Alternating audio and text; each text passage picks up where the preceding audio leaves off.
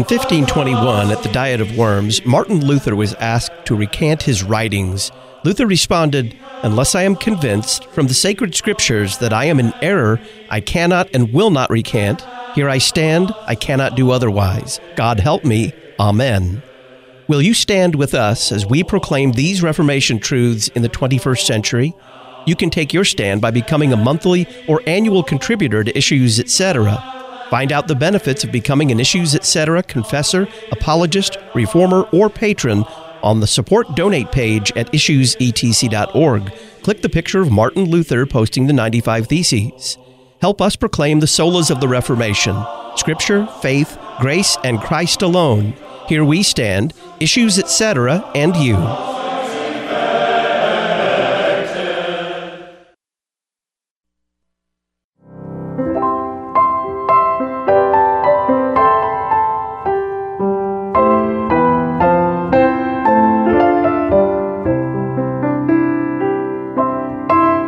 Well, you don't get closer to the heart of American evangelicalism than Calvary Chapel, Costa Mesa, California. What if you attended a church like that as a young person, heard the preaching there, and considered it thoroughly biblical until you discovered Lutheran theology, and you began to see in a new light what you thought was biblical was actually robbing you of the comfort of the gospel?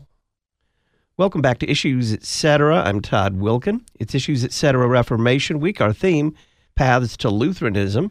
Dr. Ross Johnson joins us to tell us about his path from American evangelicalism. He's director of LCMS Disaster Response and author of a column for the Issues Etc. journal titled Wittenberg Trail, Lutheranism, Christianity's Best Kept Secret. Ross, welcome back. Thank you, Todd. What Christian tradition were you raised in?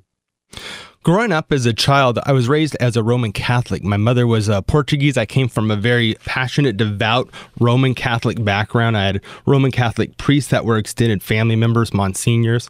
So Roman Catholicism was absolutely the religion that I was raised in.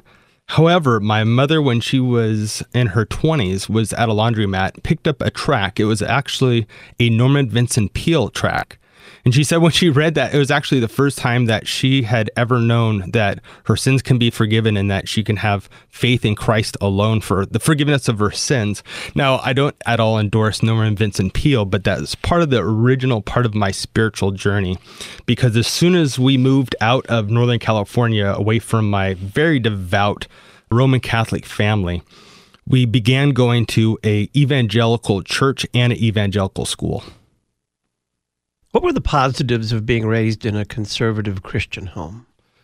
I would say one of the most positive things was not knowing a time that I didn't believe in Christ, or that I didn't go to church, or that I wasn't going to a VBS or a Sunday school. Being surrounded by Christ, the Bible, Christianity, the biblical narratives, all that was just part of my upbringing. In Southern California, where I grew up, Christian radio was very, very influential. My parents always had Christian talk radio or Christian songs on in the background. So it was just part of my culture, part of my life was just completely engrossed with the Christian faith. Now, as I got older, that faith and understanding of God continued to develop, but it was a blessing being a part of a Christian community.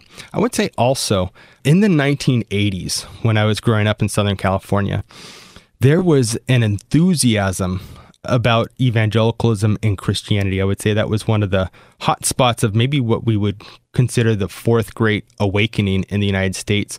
From about 1960 to 1980, there was a significant revival happening across the United States. In Southern California was one of those hot spots of Christianity. Now you have significantly more population and significantly less Christianity, but you couldn't go to a strip mall without there being a church plant in that strip mall. It was very easy to find Christian schools. There are still Christian schools in Southern California, but nothing like there was in the 1980s and in the 1990s. I was blessed to grow up going to an evangelical Christian school, and that really formed my identity in the person who I was.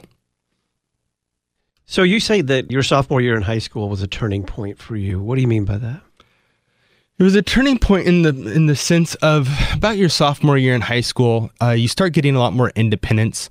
Your friends start getting driver's licenses. You start making more grown-up decisions in life about who am I going to spend my time with? What am I going to do? Am I going to party and live licentious life like many of my other classmates and friends were starting to do now that they kind of had the independence and the capacity having a driver's license and a car? Or was I going to continue on the path in which I was raised, following Christ in Scripture? And I really had to think about that quite a bit.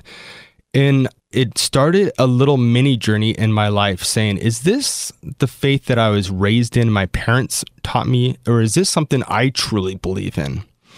Because if not, I had a whole lot of fun opportunities that were ahead of me. But if Christianity is true, then I really have to be devout and I really have to genuinely follow it. I can't kind of walk both lines.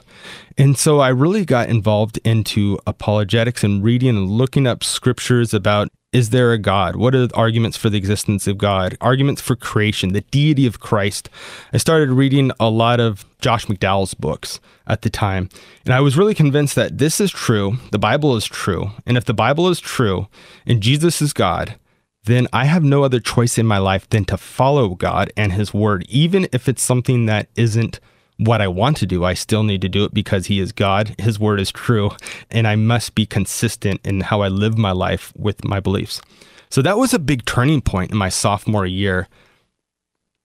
You also attended Calvary Chapel, Costa Mesa, California, famous kind of origin of the Vineyard movement. What was that like? Yeah, it was about that time I was getting my driver's license. I had a whole lot of independence. And as I kind of came to that conclusion that the scripture is true, Jesus is divine, he is God, I want to know him. And one of the pastors at Calvary Chapel, I started going to this church in Costa Mesa because I had a car. I asked him, what does a Christian do? If you really want to live a devout Christian life, what do you do? And he said, you study the word of God, you study theology, and then you evangelize. I said, okay, I'll do that. So I was reading the Bible for a couple of hours every single day. I got really involved with reading systematic theology. Westminster Theological Seminary was near my house, and so was Talbot. So I went to their bookstores, and I would use all my pizza restaurant money, the place I was working at the time. I take all my paychecks, and I go buy theology books. And then on Friday nights, I would go with one of my pastors from the church, and we would do street evangelism. We would go, and that was fairly common in Southern California in the very early 90s, that you would just have conversations about Jesus with strangers. And one thing that happened to me is as I was talking to those who are not believers and trying to talk to them about Jesus, they would ask me questions. And I could either say, I don't know the answer to it, or I'd say, I don't know, that's a good question. Let me go look it up. So I was driven to study as I was having tons of conversations with non-believers or people that are parts of cults or other religious movements. And so that really deepened my faith as I was constantly going back to the Word of God, studying theology.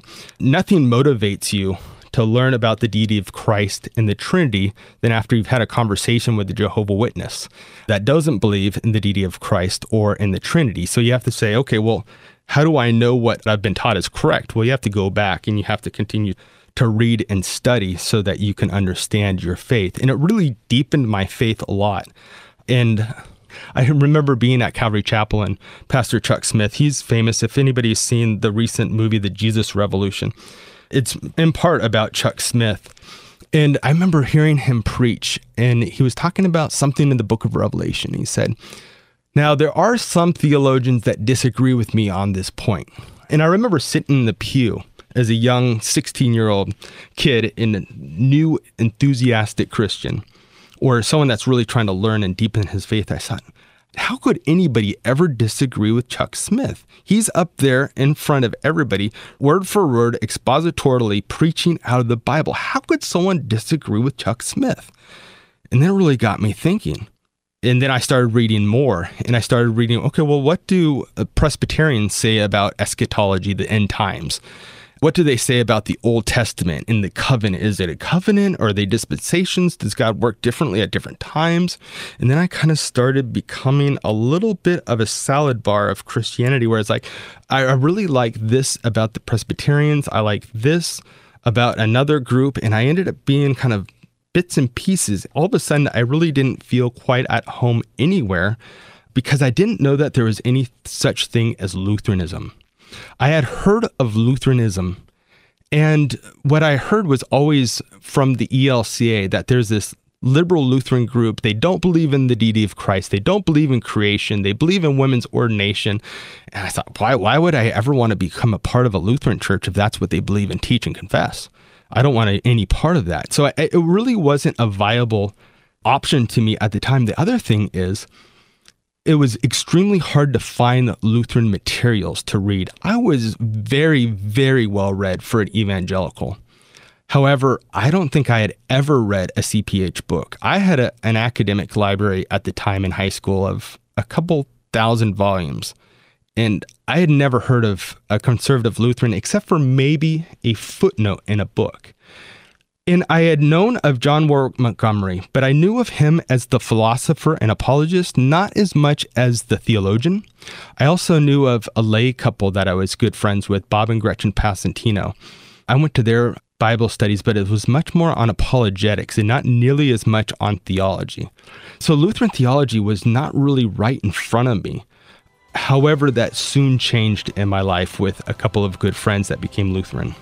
Dr. Ross Johnson is our guest, director of LCMS Disaster Response. We're talking about his path from American Evangelicalism to confessional Lutheranism on this Wednesday, November the 1st. When we come back, his first exposure to Lutheran theology.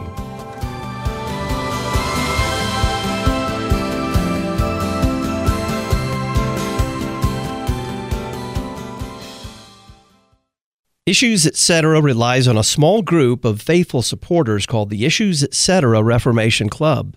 These listeners have pledged to become monthly or annual contributors to Issues Etc., and this allows us to budget our expenses more efficiently. Now, there are 4 levels of giving. The Confessor, $25 monthly, or an annual gift of $250. The Apologist, $50 monthly, or an annual gift of $500. The Reformer, $100 monthly, or an annual gift of $1,000, and the Patron, $200 monthly, or an annual gift of $2,000. Reformation Club benefits include shirts, books, broadcast transcripts, and advertising for confessional Lutheran churches. Learn more about joining the Issues Etc. Reformation Club on the Support Donate page at issuesetc.org, and look for the picture of Martin Luther posting the 95 Theses, or call in 618-223-8385. The Issues Etc. Reformation Club. A voice in the wilderness of American evangelicalism. You're listening to Issues Etc. Memoria Press's award-winning Latin programs have successfully taught hundreds of thousands of students across the world. Their easy-to-use, step-by-step Latin curriculum provides students with an academic vocabulary, a mastery of English grammar, and strong critical thinking skills. If you're interested in learning more, visit them at memoriapress.com and use the coupon code LPR24 at checkout. Memoria Press, saving Western civilization, one student at a time. 2 millennia ago, Pilate uttered one of the most profound questions that we still ask in the modern era. What is truth? Many today would say that truth, like beauty, is in the eye of the beholder, or perhaps in the heart. But that's not what truth is for the Christian people of God. Truth is found in Christ alone. To learn more about the Lutheran view of truth, pick up the November issue of the Lutheran Witness. Visit cph.org/witness or our website, witness.lcms.org, to learn more. The Lutheran Witness, helping you interpret the world from a Lutheran perspective.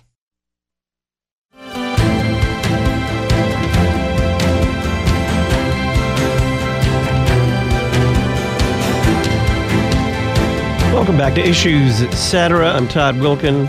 Dr. Ross Johnson is our guest. We're talking about his path from American Evangelicalism to Lutheranism. Our theme, Paths to Lutheranism, this Issues Etc. Reformation Week. Dr. Johnson, what was your first exposure to Lutheran theology, and how did you respond initially? One of my best friends at the time, who was Dr. Steve Parks, who teaches at Concordia Irvine now.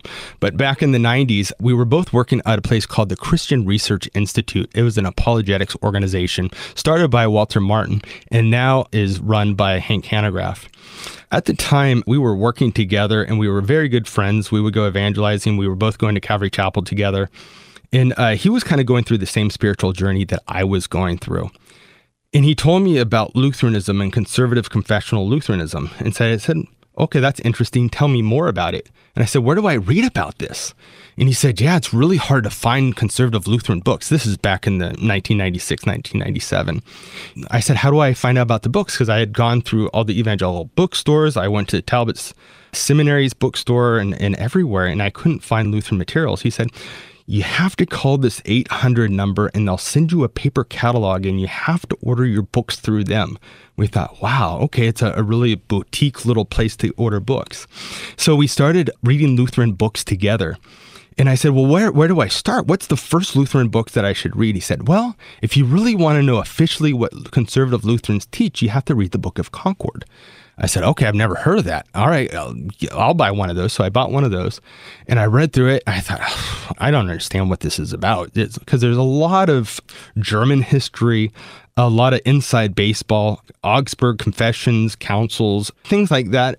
What is a confutation that the apology is referring to? These were things that was a bit baffling. I read the large and the small catechism, and I thought that was wonderful. And so I said, Steve, this is just a little bit over my head. There's just too much inside dialogue I don't understand. He said, okay, well, why don't you read something that would be similar to what we're reading? And it was Pieper's Dogmatics. And I read the 3 volumes, and I said, okay, I'm tracking now. This makes sense to me. I really like this. And he said, you know what else you need to read is Kimnitz's 2 Natures of Christ. I read that and I said, oh, that answers so many great questions. And then I read the Book of Concord, and it was starting to make sense because I was starting to understand the Lutheranese that's in the Book of Concord. How did Lutheran theology expose the uncertainty of your previous theology?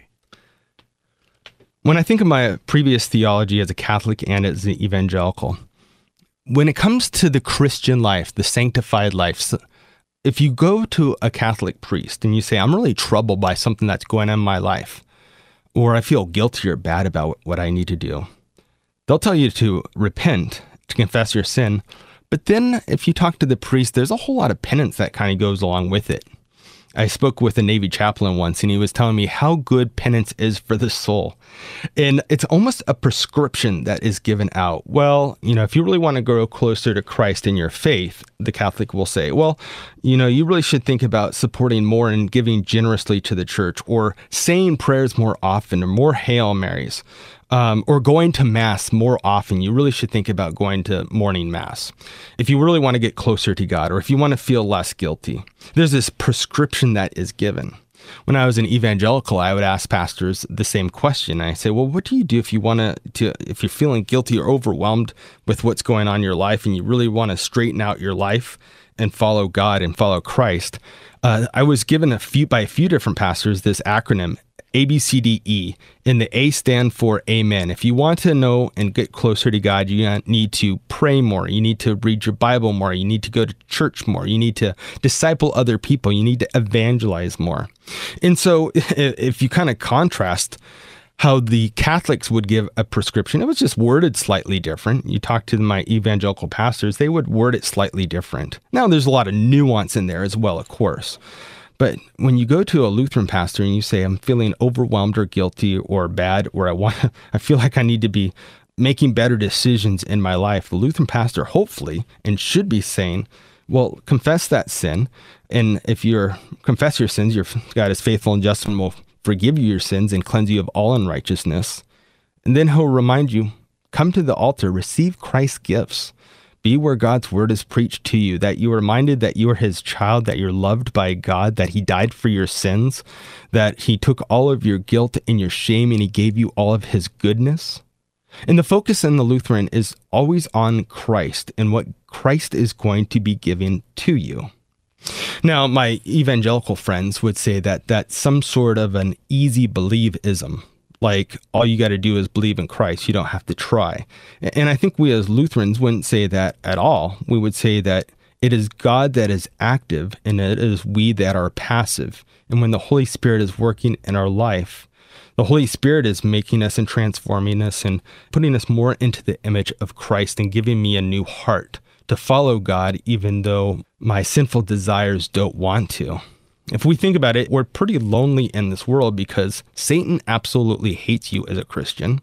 Your mind is wicked, the Bible says, And you can't trust the lies of the world that we live in. So the only place that we can really turn to is Christ, and to receive his forgiveness, his grace, his mercy, his absolution, and not to rely on our own Bible reading or self-motivation to go to church more often to give us a confidence in the faith. Dr. Ross Johnson is our guest. It's Issues, Etc. Reformation Week. Our theme is Paths to Lutheranism. We're hearing about his path from American Evangelicalism to Lutheranism. When we come back, how did he first come to a Lutheran congregation?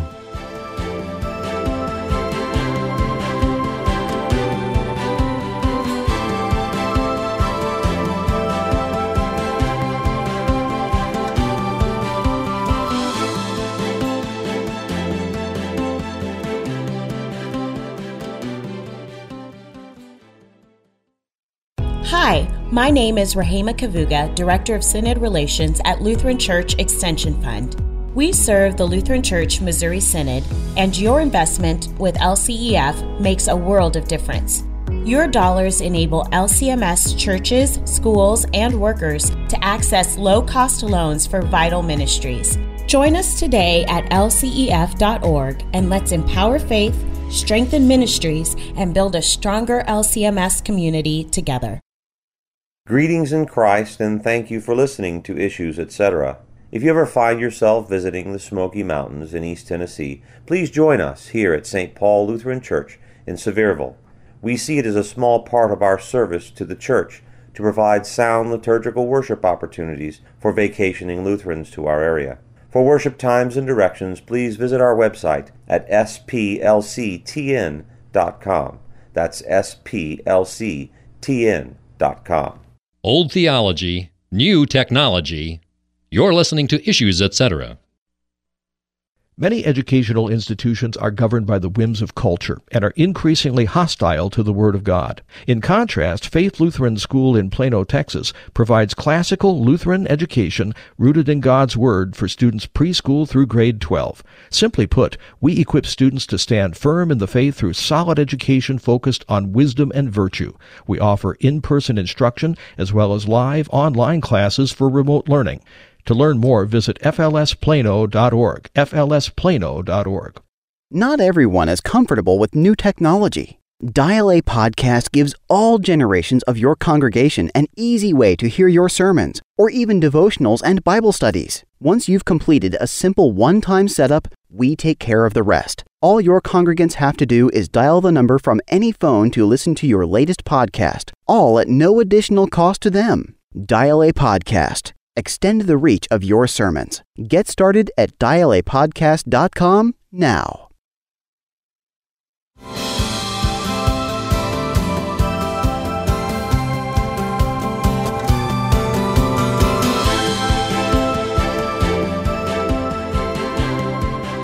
Our guest, Dr. Ross Johnson, mentioned his longtime friend, Dr. Stephen Parks, who's assistant professor of theology at Concordia University, Irvine. Here's what he has to say about our Issues, Etc. Book of the Month for November, Faith That Shines in the Culture.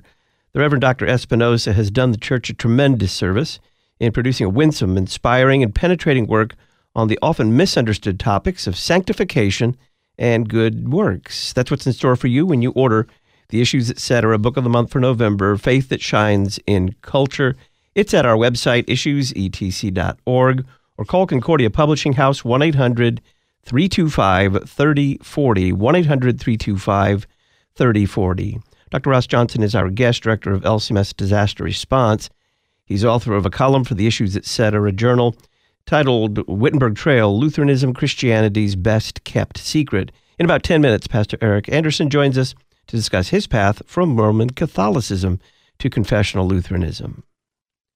Ross, how did you come to a Lutheran congregation? So that was kind of the next step. So I was reading this Lutheran material, and I asked my good friend Steve Parks, and I said, well, can you tell me of a good Lutheran church to go to? I've never heard of Lutheran churches. I've heard of all these other evangelical churches and Calvary chapels. And he said, well, there's a couple of good Lutheran churches around.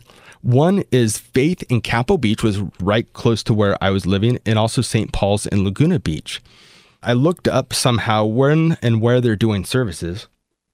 And they said that there's going to be a Thursday night service at Faith Lutheran Church in Capo Beach. And I said, okay, well, I'll go to that.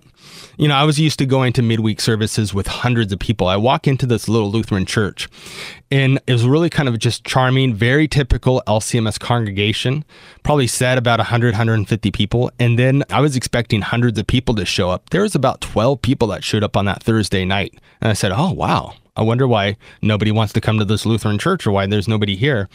And then they played an evening service, and they didn't have an organist. So they put the CDs. In the 90s, they would have CDs of the organ music and the liturgy. And I remember sitting there and the liturgy started, and it was the first time I've ever followed the liturgy in my life. And I just remember instantly thinking, this is exactly where I've always wanted to be. And I never knew that there was something like this. And I loved the hymns, even though the hymns and music were played off of a CD backing track. I just thought, this is amazing, the words that I'm singing. I challenge anybody to sing Dear Christians, One and All Rejoice, and not think that that is the most amazing thing to sing. Especially when I came from Maranatha music, which was very simplistic, kind of folk music, kind of like a lot of Psalms and Bible verses, kind of based, very different than some of the more modern Hillsong songs that are out today. But I was just so taken in by the words of the hymn. And then I had heard the White Horse Inn show, and I knew there was this Lutheran guy named Rod Rosenblatt, and he was a Lutheran scholar. But when I was there at that service on Thursday night, it was by chance Rod Rosenblatt that was teaching the sermon on the Thursday night, and he was going through the book of Ephesians on Thursday night with the members there. And I go, oh my gosh, how is this Lutheran scholar teaching this Bible study to 12 people on a Thursday night, and this place isn't absolutely packed out? How do people not know about this? And it was a 15, 20-minute sermon as he was going through whatever part of Ephesians he was at the time. And I just thought, man, this is so clear and so wonderful. How in the world is this place not absolutely packed out? Packed out with people, Christians, believers? And why would only 12 people be there? I was absolutely mesmerized by that night. I couldn't wrap my brain around it, but I was sure glad I was there. I started going every Thursday night to the Bible classes, and Pastor Ron Hodel was the pastor at the time, and I would just stay afterwards and ask him tons of questions, and he was so wonderful and patient and gave me books to read, and it was absolutely a wonderful time in my life. I wanted to bring my wife to the Lutheran church. We were very ensconced into our evangelical church that we were going to. As an evangelical, you have a whole network of friendship, and that's really kind of your friends, your social community. And we were very tied in to our evangelical church. So just to go and visit another church felt like we were kind of cheating on our friends a little bit, cheating on our old church. But it felt a little bit weird, but we went. And at that time, we went to St. Paul Lutheran Church in Laguna Beach, California. And we went in a very traditional page 5 and page 15 service at the time. This must have been about 1997, 1998. And it felt very different. The music was different. As evangelicals, you're not used to hearing an organ ever, unless maybe you're at a circus or a baseball game or a Dracula movie. If you're evangelical, the sound of an organ doesn't make you think churchly at all. It makes you think that you're at a baseball game or maybe the circus. And so it was really a bit of an obstacle for my wife and I to sing hymns in a divine service like that. It just didn't feel like what we were used to. And we went a couple of times. My wife was really unenthusiastic and wanted just to go back to our church and our friends. As we were leaving church the second time, Pastor Espinoza said, "Oh, Johnson, it's great to see you guys twice now. I'd sure like to start confirmation class with you." And we said, "What is that?" He said, "Well, it's an opportunity after church. I'll just sit with you for an hour or so and answer any questions that you have about the Christian faith. And I want to explain to you about what we do and why we do it as Lutherans." I said, "Great." And my wife thought, man, this pastor is so kind, it's hard to say no. So we did that for about 9 to 10 months. We went through confirmation with Pastor Espinoza. At the same time, we were continuing to go on Thursday nights and joined another class or two that they had at Faith. So I was kind of going to 2 different Lutheran churches because we just wanted to learn more about Lutheranism. Then after about a year, we were both completely sold, my wife and I, on Lutheranism. We had gotten through the adjustment of being comfortable with the liturgy and also with Lutheran hymnody. What were the most difficult things to accept in Lutheran theology? To me, it really wasn't. I think I was pretty close to being there doctrinally before I came to the church. As far as being amillennial, understanding more of a covenantal kind of view of the Old Testament and how God works. The Lord's Supper, it seemed fairly easy. It was simply like, well, Jesus said, this is my body, this is my blood. Why is this hard to understand? Now, for my evangelical friends and family members, that's the hardest part for them to accept. Because as an evangelical, you're ingrained that this is a fellowship meal. It is not the body and blood of Christ. There's no forgiveness of sins. Or if there is, that's really not the part of it. It's all about we're fellowshipping one another with others that are believers in Jesus Christ. And so it becomes a little bit kind of like a time of, I wouldn't say emotional, but just a bonding time where all Christians get together. Anybody that has a faith in Jesus Christ can participate in communion. So for my family members, when they would visit the Lutheran Church, they were very offended that we wouldn't, in their mind, they thought we didn't think that they were Christian. Because that was their bar of entry, was you have to be a Christian. And we're saying, no, what we're doing is something completely different than a memorial meal. This is actually Jesus coming to us in his body, in his flesh, and then he is giving us the forgiveness of sins. Do you believe that?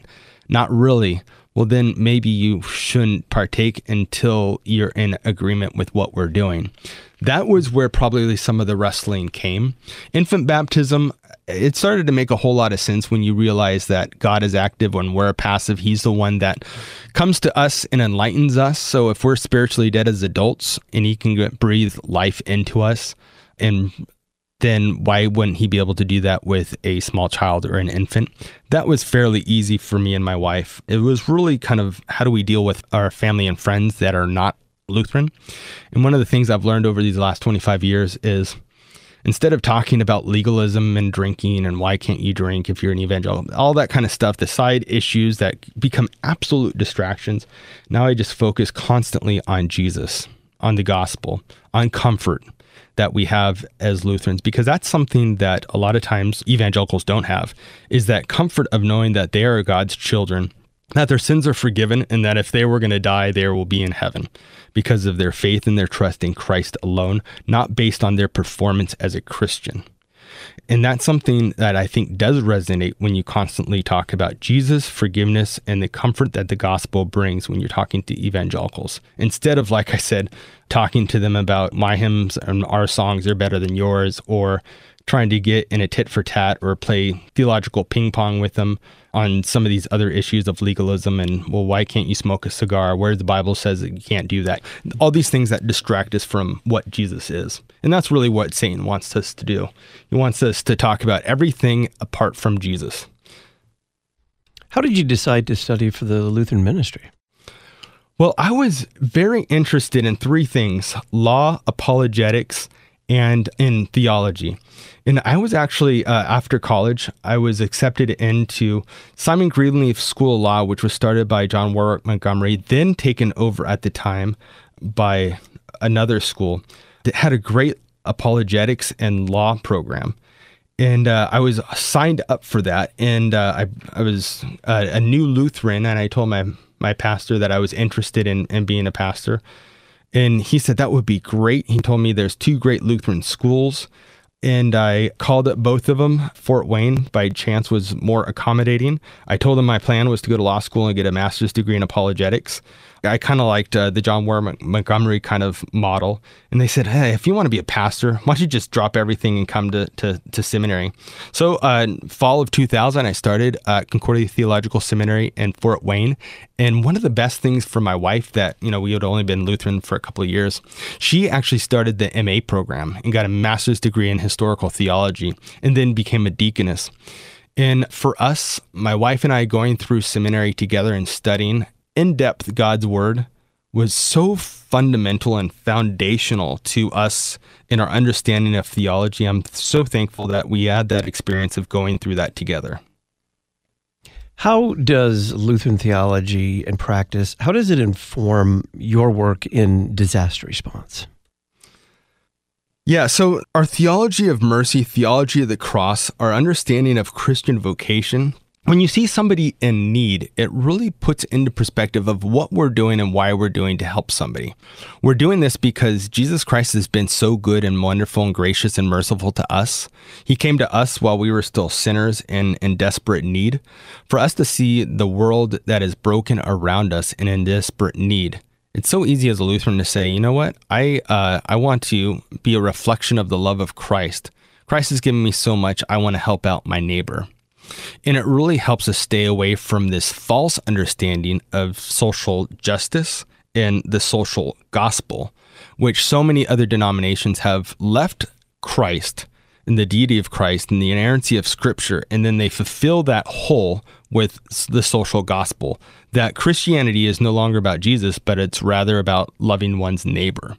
For us as Lutherans, our love for neighbor comes out of the gospel, and it's an extension of the gospel. It is not the gospel itself. The gospel is the life, death, and resurrection of our Lord and Savior Jesus Christ for the forgiveness of all of our sins. And so for me, I think that our understanding of mercy is definitely informed by our soteriology, about our understanding and belief of the work of God in our life. And also, it keeps us away from this whole liberation theology, that the whole purpose of the Scripture and God is to liberate us from oppression.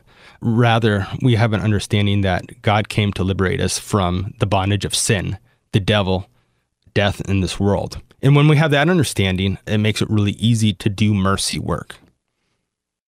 Folks, you'll find a link to LCMS Disaster Response at our website, issuesetc.org. Click Talk on Demand Archives, Helping the Hurting Amid Disaster, LCMS Disaster Response. Dr. Ross Johnson is director of LCMS Disaster Response and author of a column for the Issues Etc. journal titled Wittenberg Trail, Lutheranism, Christianity's Best Kept Secret. Dr. Johnson, thank you. Thank you. When we come back, Eric Anderson joins us. We're going to talk about his path from Roman Catholicism to confessional Lutheranism, this Issues Etc. Reformation Week.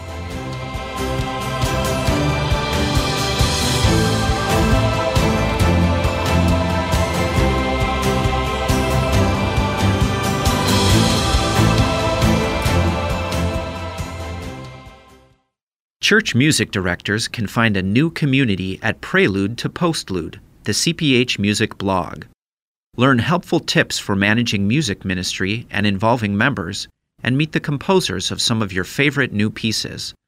Plus, find suggestions of music to use for special services, and preview some of our newest works with free samples you can use at your church. Visit us at preludetopostlude.org. The Christian religion is not like a buffet line, a modern smorgasbord of beliefs offering a wide range of tempting choices. Rather, it is the good deposit handed down to us in the Scriptures through the history of the Church that we might believe and confess who Jesus Christ is. To learn more about Pick and Choose Religion, pick up your copy of the November issue of the Lutheran Witness. To subscribe, visit cph.org/witness or learn more at our website, witness.lcms.org. The Lutheran Witness, helping you interpret the world from a Lutheran perspective. It's not about you. It's about Jesus for you. You're listening to Issues, Etc. Luther Academy provides additional theological education for our mission partners around the world, specifically pastors who are asking for additional education but do not have the necessary resources in their own church bodies. By donating to Luther Academy today, you will be supplying food, housing, books, professors, and travel for Lutheran pastors who attend our conferences. To learn more about Luther Academy and how you can donate today, visit lutheracademy.com. lutheracademy.com. Faithful Christians are facing enormous challenges and uncertainties. Where are we to find our strength? Join us at St. John Lutheran in Sycamore, Illinois, as Pastor Adam Kuntz presents on the theme, Strong Under Pressure, the Church's Life in Paul's First Letter to Timothy. This conference is on Saturday, November 18th. Go to ChristianFaithAndLife.com for more information and to register. That's ChristianFaithAndLife.com.